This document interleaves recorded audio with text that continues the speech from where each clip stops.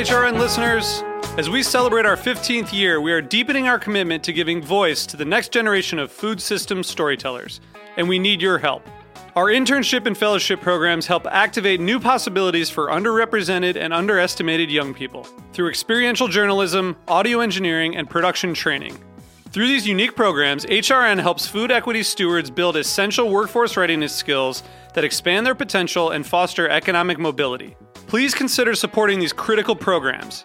And with a minimum donation, you can be entered to win a dinner for two at an amazing restaurant in one of 8 cities and tickets to a concert at a great venue in one of those cities.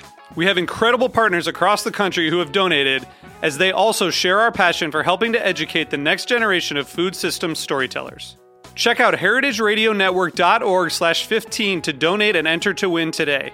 That's heritageradionetwork.org/15 to donate and enter to win today. And make sure you donate before March 31st. Thank you. This episode is brought to you by Roberta's, home of Heritage Radio Network for 10 years. Learn more about Roberta's at robertaspizza.com. This week on Meat and Three, we're looking at things that have changed and things that are still in flux. From mothers balancing new lifestyles to the social stigma surrounding pumpkin spice. You got rid of the star rating system and talked about, I'm not going to use the word ethnic when I talk about food. They recognized that safety was our motivation, and they were very receptive to the changes, understanding what we were trying to accomplish.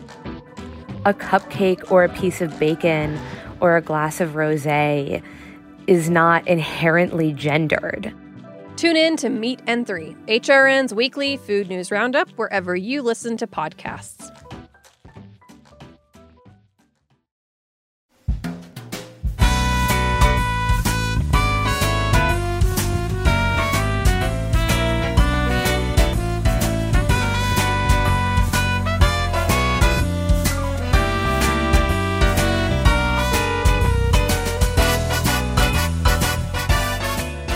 Welcome to Inside Julia's Kitchen, the podcast of the Julia Child Foundation for Gastronomy and the Culinary Arts. I'm your host, Todd Shulkin, the Foundation's Executive Director.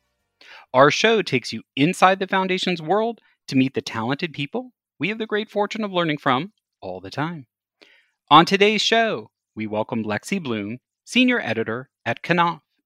In today's episode, we'll talk to Lexy about the new book of Julia's quotes, the resonance of Julia's wisdom, and we'll hear Lexy's Julia moment. Stay with us. We'll be right back.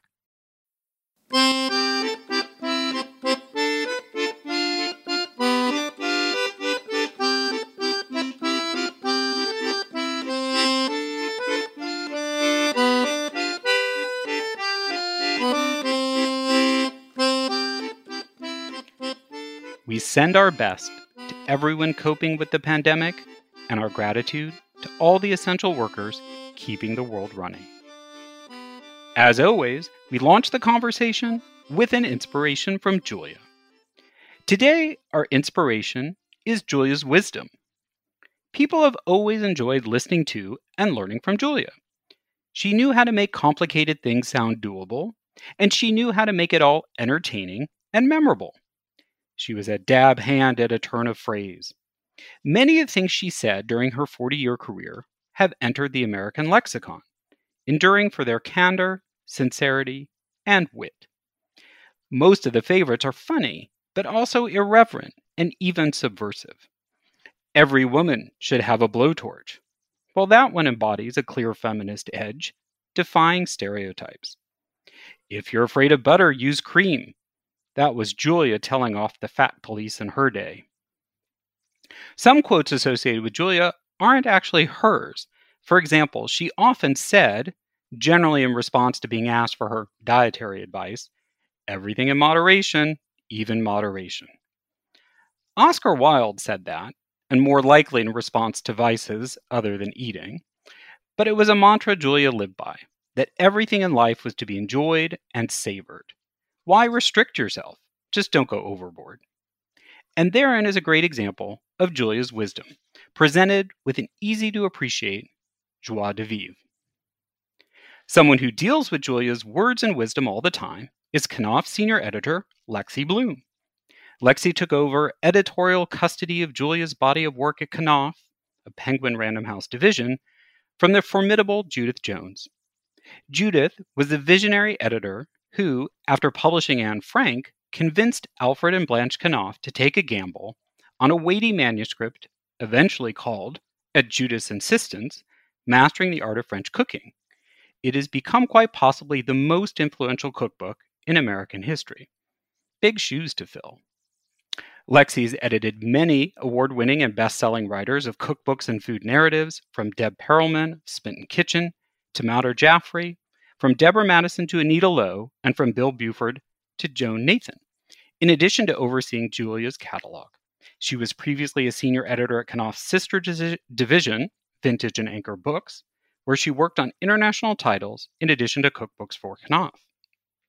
Lexy joins us today to share her thoughts about why Julia's wisdom still endures, and to tell us more about Knopf's newly released authoritative compendium of Julia quotes, People Who Love to Eat Are Always the Best People, and Other Wisdom, which she edited with her colleague Tom Pold and me. Welcome to the podcast, Lexy. Thank you so much for having me, Todd. We're delighted you could be here and to talk about something joyful and fun. So why do you think Julia's quotes and wisdom remain so popular? It's a great question. There are two reasons, I think. First of all, Julia was such a great writer. You know, as you say, she was witty and warm and yet very opinionated, and that makes her so quotable. She wrote and spoke with such confidence and also with emphasis. One of my favorite quotes in the book says, "Drama is very important in life. You have to come on with a bang. You never want to go out with a whimper. Everything can have drama if it's done right, even a pancake." And that's so wonderful. I love that idea, first of all, that everything can have drama, even a pancake. But I also love that she is clear that going out with a whimper is not an option. You need to be strong and bold. And she wrote that way, she spoke that way, and she lived that way too. Well, that's such a great point that hadn't been in my mind. I was sticking with the wit and the fun of it. But Yeah. I like what you said about the opinions, and that I think that gets overlooked when people talk about why someone's quotable. And so you really see it's that point of view, and that she really was delivering quite specific ideas in her when she spoke to be publicly. Absolutely. And, related to that and possibly, more importantly, what Julia did, as we all know, was give people confidence in the kitchen. And she lived that way too. And one of my other favorite quotes in the book came from her 1975 book, From Julia Child's Kitchen, which says, "Learn to cook, try new recipes, learn from your mistakes, be fearless, and above all, have fun." And so she's giving people very clear advice. She's letting them make mistakes. She's saying it's okay to mess up. It's okay to try new things and have them turn out terribly. Just figure out what you did wrong, try it again, make sure you have a good time doing it, and that's all you need. And maybe a glass of wine. It's great advice. I think it's the advice that we all want to hear. And do you think that that's one of the things that helps it endure, is that she is this kind of advisor? I always thought, one of the reasons she's so popular or stuff has resonated is she writes in that way that she's like the little angel on your shoulder helping you along. Completely. Yeah, I think that's exactly why. She is right there with you. She's with you as you succeed at making your perfect omelet. She's with you when you drop it on the floor. And she makes you feel okay about it. And I really think for most cooks, she makes you feel that it is completely okay to make a mistake and to be bold in doing so. And it's that confidence that any cook needs, whether or not you are a first-time cook or whether you've been cooking for years.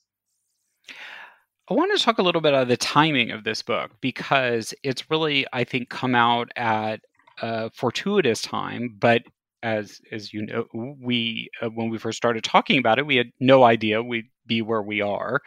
But it really, I think, is hitting at a really good moment. So what do you think that Julia's wit and wisdom offers at sort of such a contentious and difficult moment in time? Right. I think there's a couple things. I think, Julia, she allowed us, as I said, to feel confident, but she also inspired in people a real joy.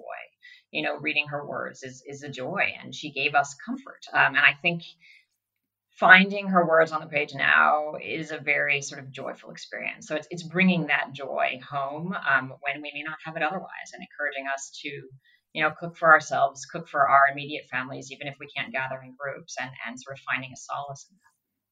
Yeah, I agree. I mean, given that you talked about you know Julia's writing really well and have spent a lot of time looking at her words, I mean, do you have a feeling of how she would have approached the pandemic, or what wisdom she would have had for just the time and for people getting through it? So I didn't know Julia personally, as you know. I only got to know her through her words and her TV shows. But I did ask our friend Alex Prudhomme, Julia's grandnephew and co-writer of My Life in France, what he might have thought, because I was curious for his take on this. Mm-hmm. So he reminded me first that in the 1980s, after Julia watched many friends die from AIDS, she became very outspoken about that terrible loss and how she'd experienced it. And she said, but what of those lonely ones, the ones with no friends or family to ease the slow pain of dying? Those are the people we're concerned about this evening.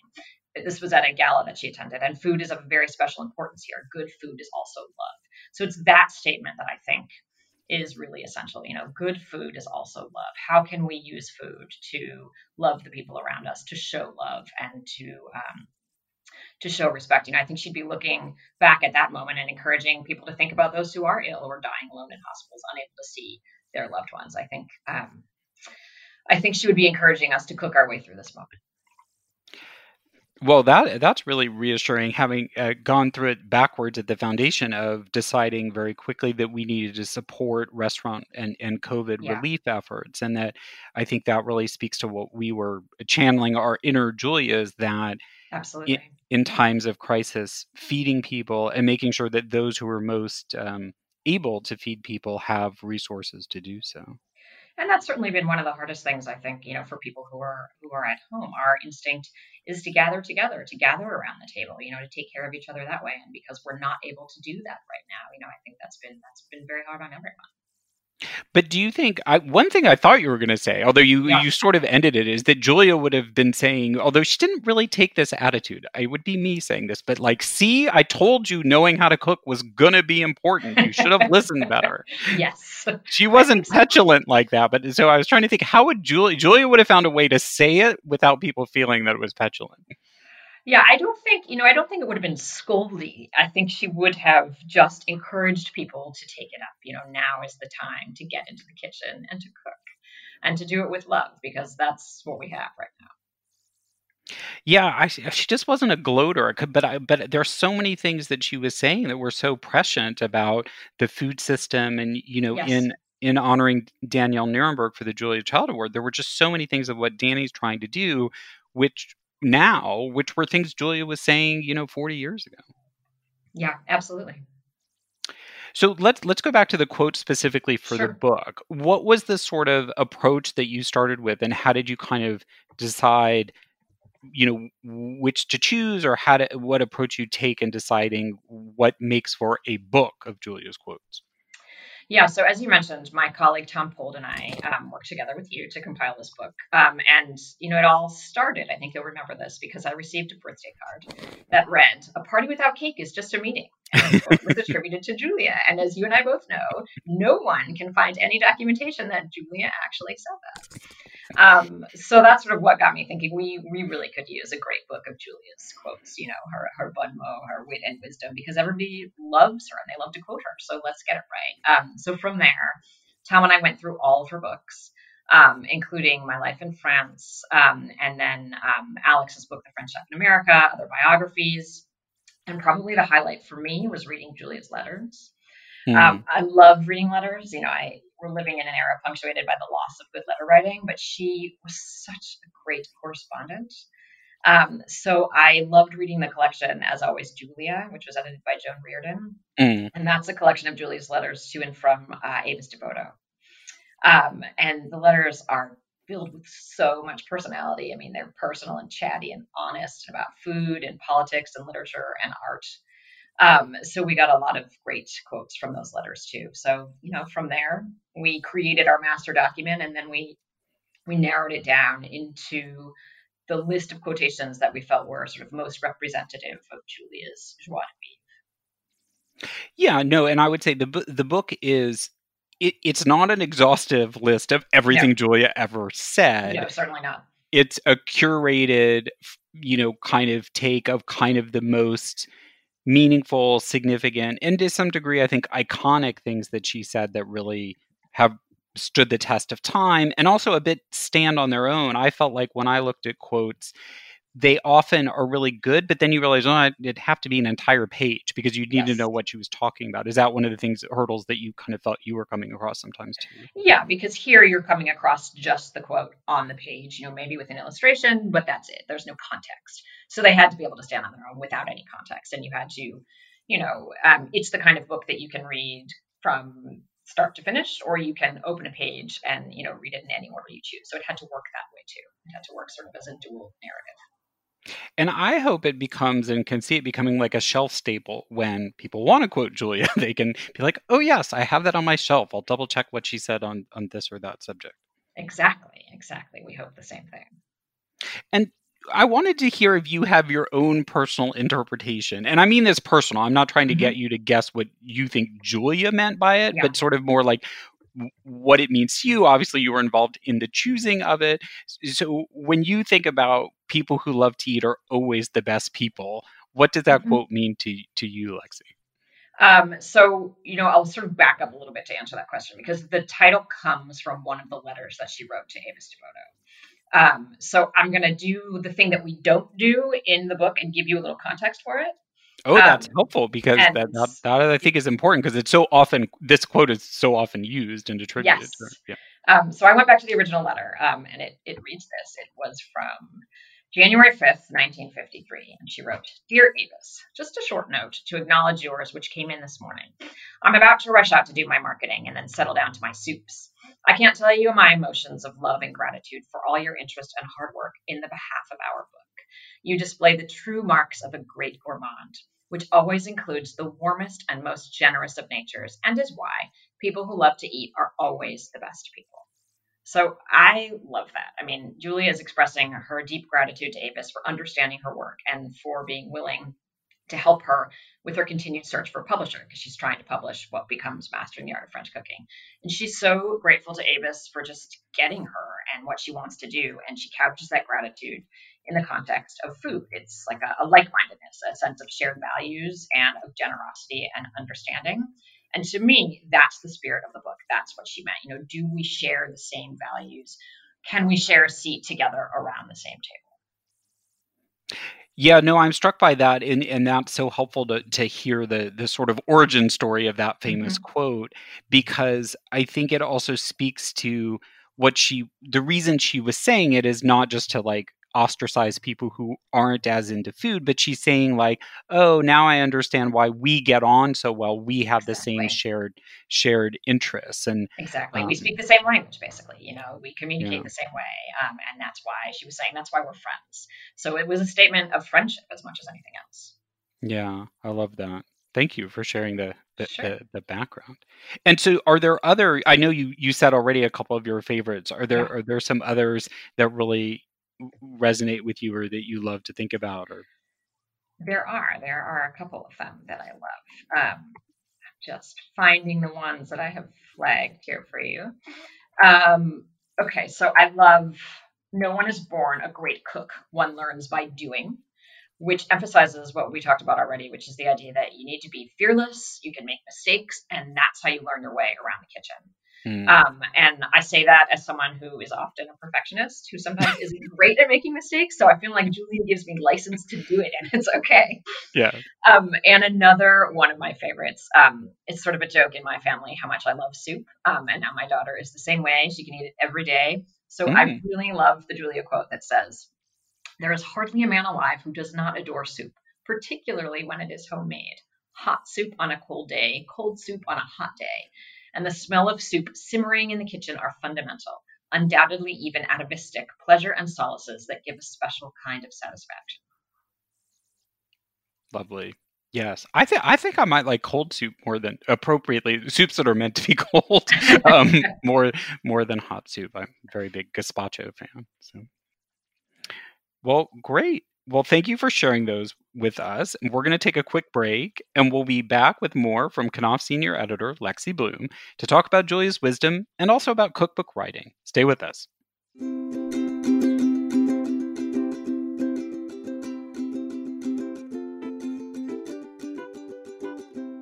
This episode is brought to you by Roberta's, home of Heritage Radio Network for 10 years. Roberta's was founded in Bushwick in 2008 and has become one of the most iconic restaurants in the country. HRN made its home inside of Roberta's in 2009, and together they have become part of the DIY fabric of the neighborhood. Roberta's, the pizza restaurant, is open for lunch and dinner 7 days a week and serves much more than just the famous wood-fired pizzas. Their team dreams up new salads, pastas, and sandwiches on the regular. Roberta's Tiki Bar is alive and well in the back garden, serving up frozen drinks in the summer and hot toddies in the winter. Stop by the bakery and takeout spot next door for fresh breads, sticky buns, and pizzas to go. And of course, there's the 2 Michelin-starred Blanca tucked away in the garden for truly daring diners. But Roberta's also extends beyond Bushwick, with multiple locations in New York City and now in Los Angeles.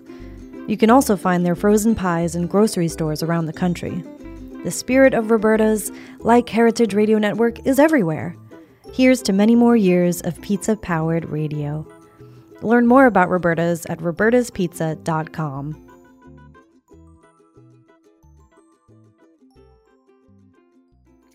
Welcome back. We're talking to Knopf senior editor Lexy Bloom about the new book of Julia's quotes, People Who Love to Eat Are Always the Best People, and Other Wisdom, and also about Julia's legacy as a writer. So you were mentioning this before of Lexy about how you feel strongly about how good Julia's writing is and that it's distinctive and opinionated.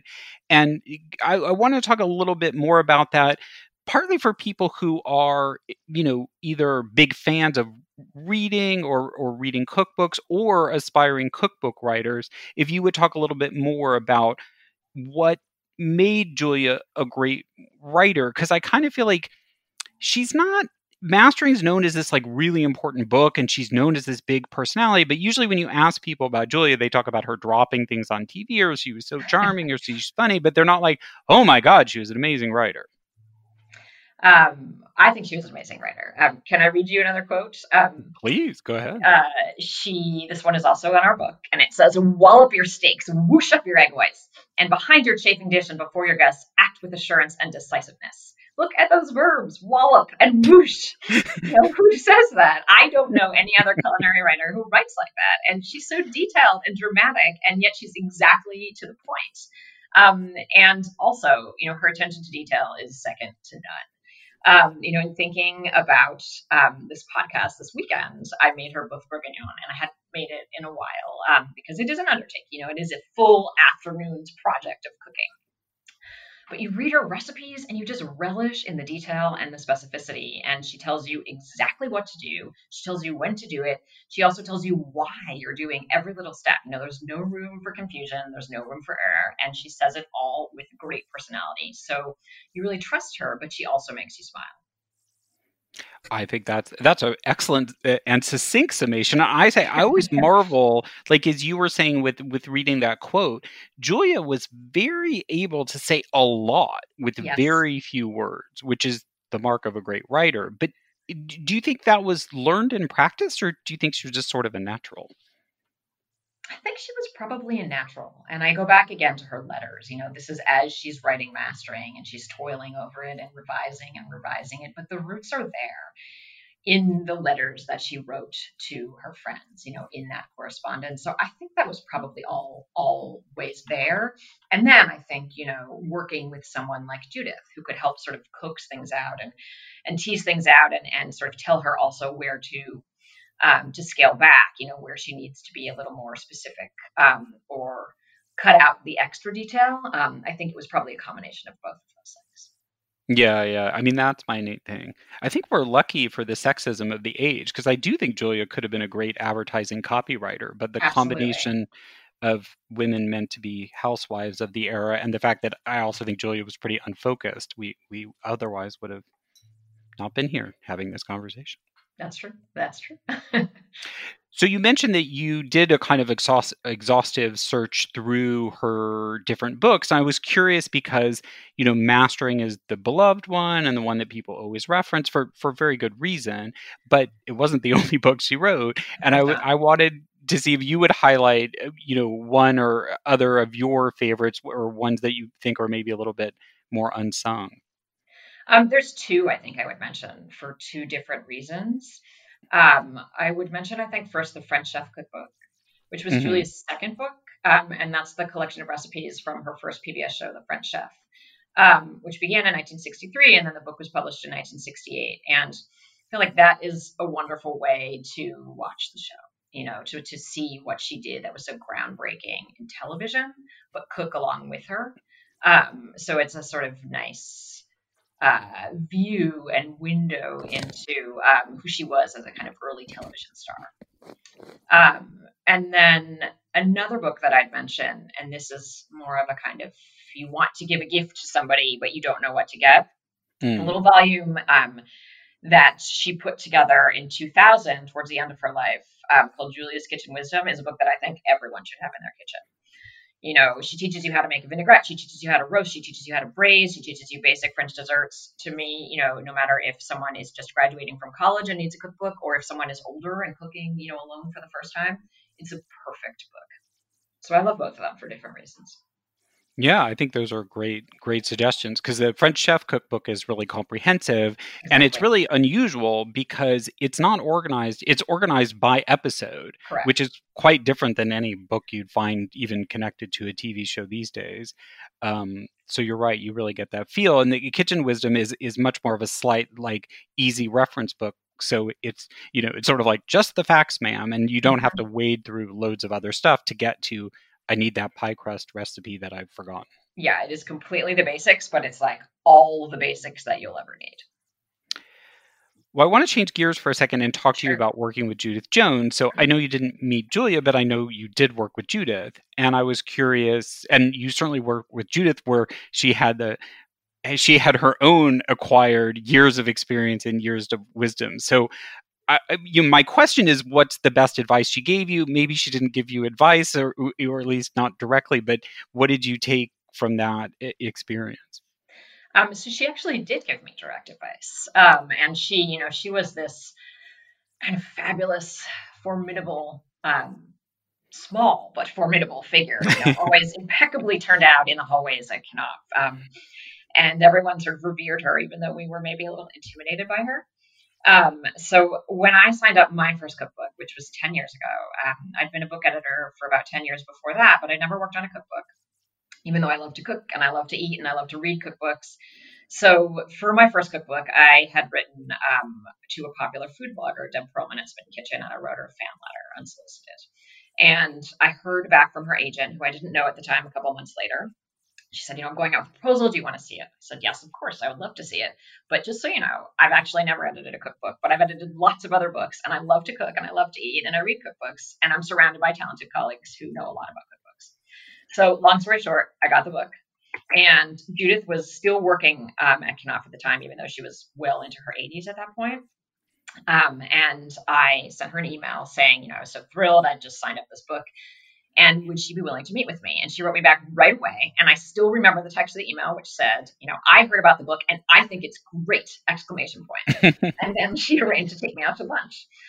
So she took me to lunch and she gave me two completely invaluable pieces of advice. First, she said, tell your writers not to be afraid of using articles in recipes. And by that, I don't mean, newspaper articles. I mean, stop dropping the and a. So instead of saying, put pan on stove, put a pan on the stove, because it lacked personality. It was unnecessarily sloppy. And then you can go back and look at Julia, to see how, these were properly written recipes and they had personality, but they were also kind of a pleasure to read. And so she was encouraging me to encourage my writers to always do that. And the second thing she told me was get in the kitchen with my authors as much as possible to actually see how they cooked. She said, I would be a better editor for it.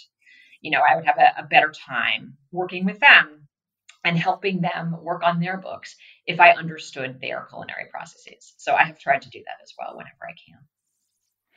I love that. That's great. And obviously, you can hear in that second one that was actually something she learned by her Yes. own trial and error, and came Yeah, to and it. something that I think she really relished. She loved being in the kitchen with her authors. Now, there was something you said at the beginning that I always wanted to ask. I met Judith once or twice, but they were Yeah. always at like conferences or big events, and it was for a very short time. But my sense is Judith was not one of the reasons she was intimidating is she just wasn't someone who made a lot of small talk. No, she did not make a lot of small talk. She said everything for a reason, and it was very precise. So I was really nervous actually in approaching her to ask for her advice, but she could not have been lovelier. She really was excited for me because I think she could see that this was something I really wanted to do and that I was excited about, and she was very genuine in her encouragement of me.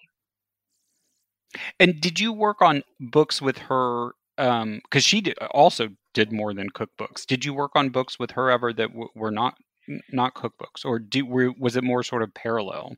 I did not work on anything directly with her, though actually completely unrelated to cookbooks and related to other things that I do.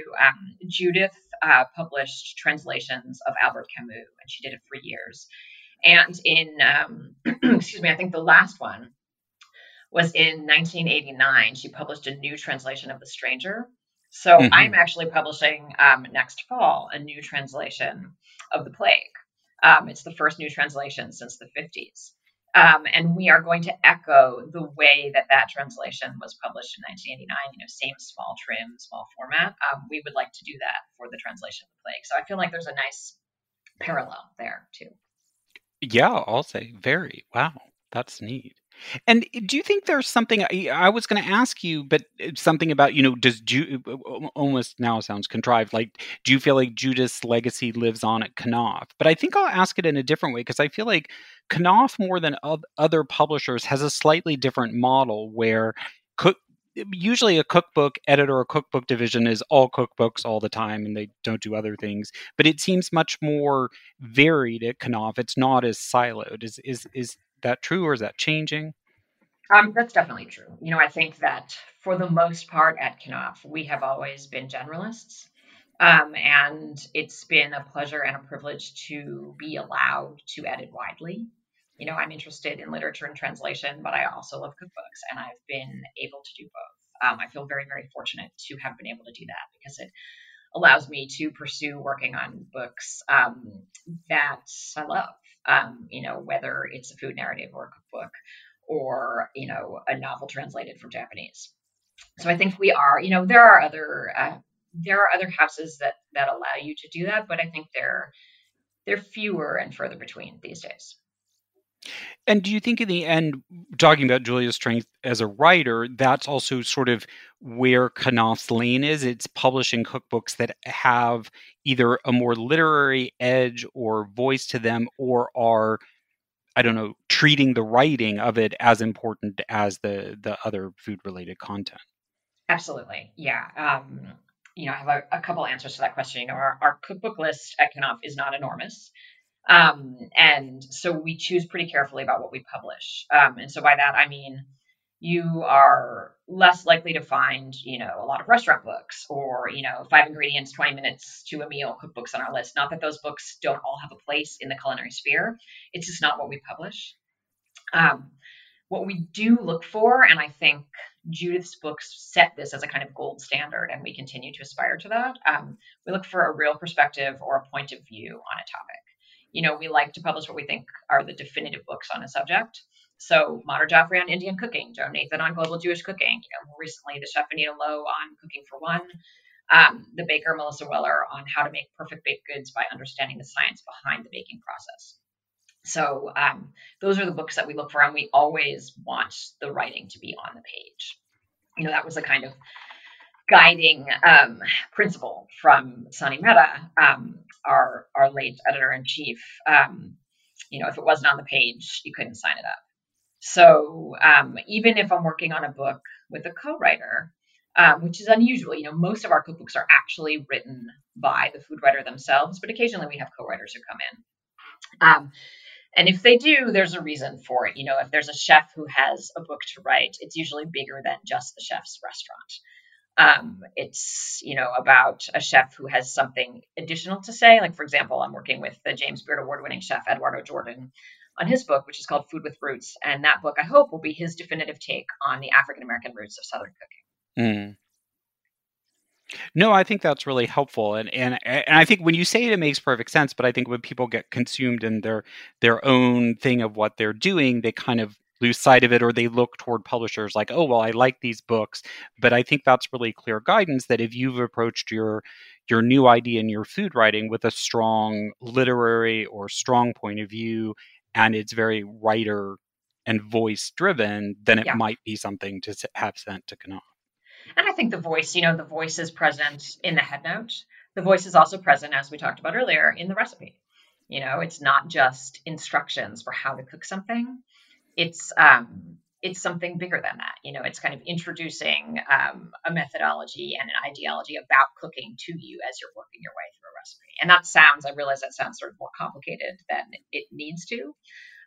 But really, it's just making you feel like you understand what this person is trying to teach you, and they're your guide. Well, I feel like a great example of that is I applaud these. It was early on during the first lockdowns where people did these sort of recipe sharing things online and chain emails, which I detest chain emails. But I was still the part of me that's like an advocate for cooking. I was like, I wanted to almost like for research, even see what people were sending. And I'm still cooking with one recipe I got, which I quite like. And then I threw it because where I live, you cannot buy enchilada sauce in the store, so you have to make it yourself. So now I, to my surprise, can make a homemade enchilada sauce. Excellent. Good for you. Which is actually quite easy and is actually quite healthy, surprisingly. It doesn't really have any junk in it at all. And but anyway, this recipe, though, that I use, which I've now changed, though, is, not written by a professional recipe writer or cookbook writer. And so none of the ingredients are in order of when you need them, which if you're used to reading, good cookbooks with, you don't appreciate how annoying that is to suddenly be like, what? Why is it in random order? Yeah, that is definitely a key to sort of proper recipe writing is you introduce the ingredients in the order that you're going to use them so you don't drive your home cook crazy. Yes, I mean, I'm now moving toward the next step is I have to rewrite this recipe so it doesn't make me crazy.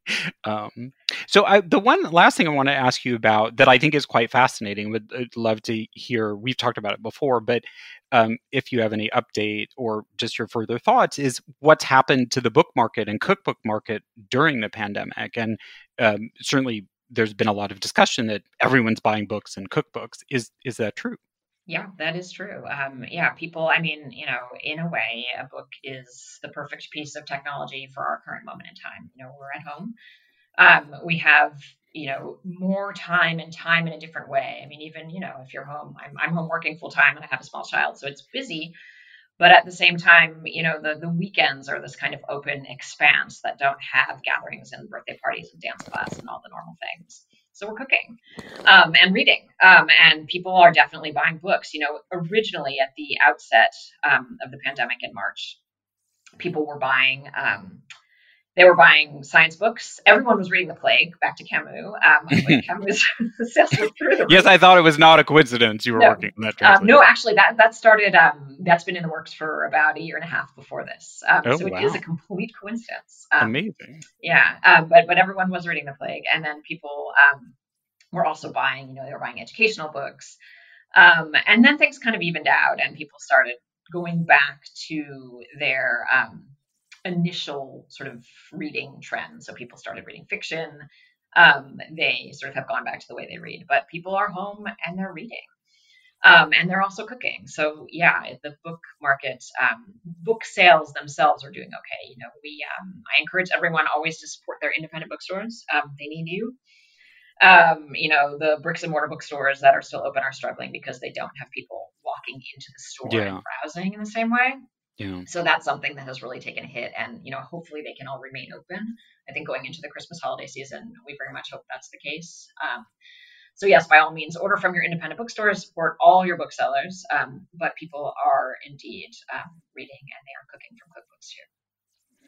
Well, that's exciting to Yes. hear and great news. All right, after the break, Lexi's going to share her own Julia moment. Get in touch, send us an email or a voice memo to contact@juliachildfoundation.org, or better yet, tweet us at JuliaChildJCF and let us know what you think about today's show and share your ideas for future guests. Stay with us. We'll be right back. When you flip anything, you just have to have the courage of your convictions, particularly if it's sort of a loose mass like this. Well, that didn't go very well. See, when I flipped it, I didn't have the courage to do it the way I should have. But you can always pick it up, and if you're alone in the kitchen, who is going to see? From Julia's immortal words, we move into our last segment, which we call the Julia moment. Here's when we ask our guests to share their favorite Julia memory, moment, or how she's inspired them in their career. Lexy, what's your Julia moment? So my Julia moment, as I said, I never met Julia, unfortunately. I wish that I had the opportunity to do that. So I really came to Julia through her words on a page. And that's what, for me, as a book editor, I'm most interested in. And I'm particularly interested in this idea of taste memories. What are the food memories that transport us to another time and place in our lives?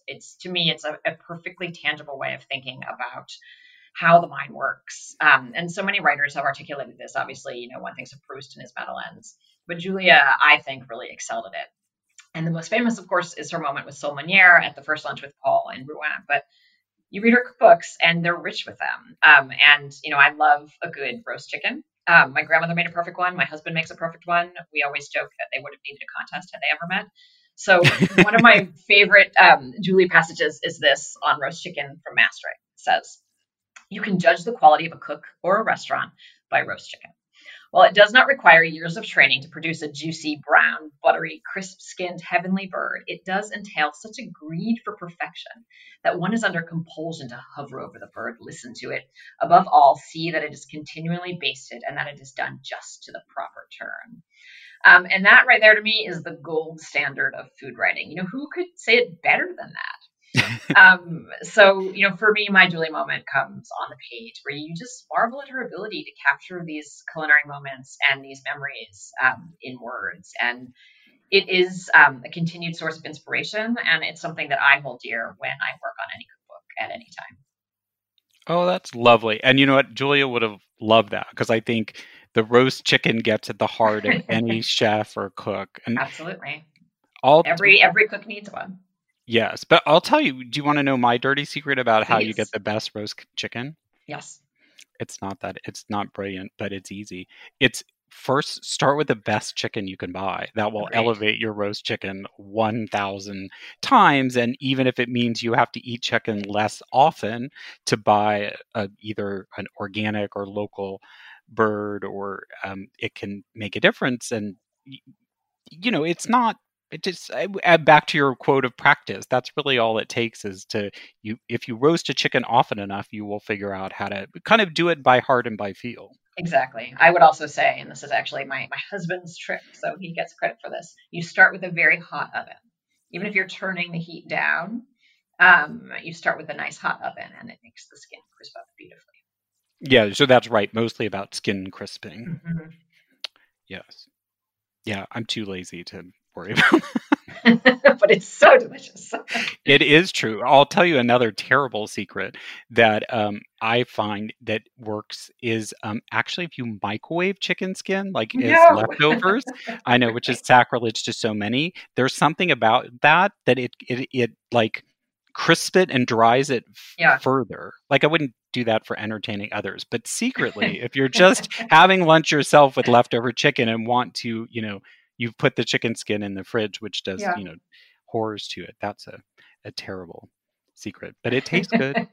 We actually, we do not have a microwave. So I cannot join you on that particular pastime. Well, if you find yourself in a rental with a microwave, exactly. that was for the broader audience. Well, thank you so much for joining us today, Lexy. Thank you so much for having me, Todd. It was a pleasure. Likewise. And thanks everyone for joining us. The new book of Julia's quotes is People Who Love to Eat Are Always the Best People, and Other Wisdom by Julia Child, and it's out now from Julia's longtime publisher, Knopf, a division of Penguin Random House. Ask for it or search for it at your favorite bookseller, independent, if you can find it still. It makes a wonderful gift this holiday season.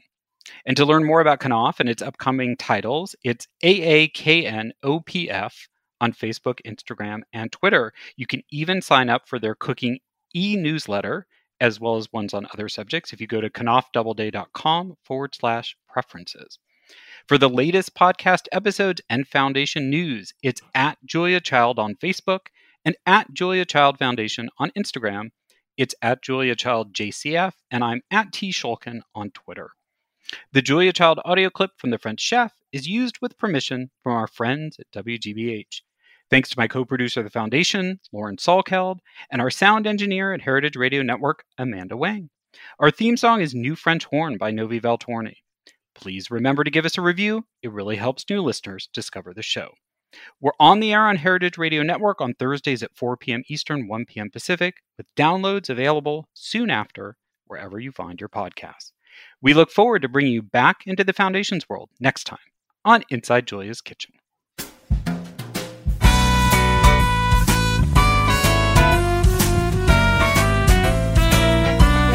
This program is powered by Simplecast. Thanks for listening to Heritage Radio Network, food radio supported by you. For our freshest content, subscribe to our newsletter. Enter your email at the bottom of our website, heritageradionetwork.org. Connect with us on Instagram and Twitter. Our handle is @heritage_radio. You can also find us at facebook.com/Heritage Radio Network. Heritage Radio Network is a nonprofit organization driving conversations to make the world a better, fairer, and more delicious place. And we couldn't do it without support from listeners like you. Want to be a part of the food world's most innovative community? Subscribe to the shows you like, tell your friends, and please join the HRN family by becoming a member. Just click on the beating heart at the top right of our homepage. Thanks for listening.